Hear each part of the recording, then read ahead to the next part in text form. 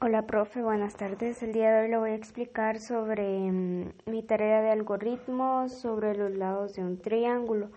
Y la verdad me pareció bastante fácil, ya que con las fórmulas que usted nos daba pude realizar bien mis operaciones y con el valor de cada letra se me hizo mucho más fácil. Ya no tuve necesidad de estar averiguando qué valores o qué fórmulas, ya usted nos los dio y no estuvo tan complicado porque es más que todo son como problemas matemáticos y no son tan complicados, es cuestión de que le pongamos atención y sepamos realizar bien las operaciones.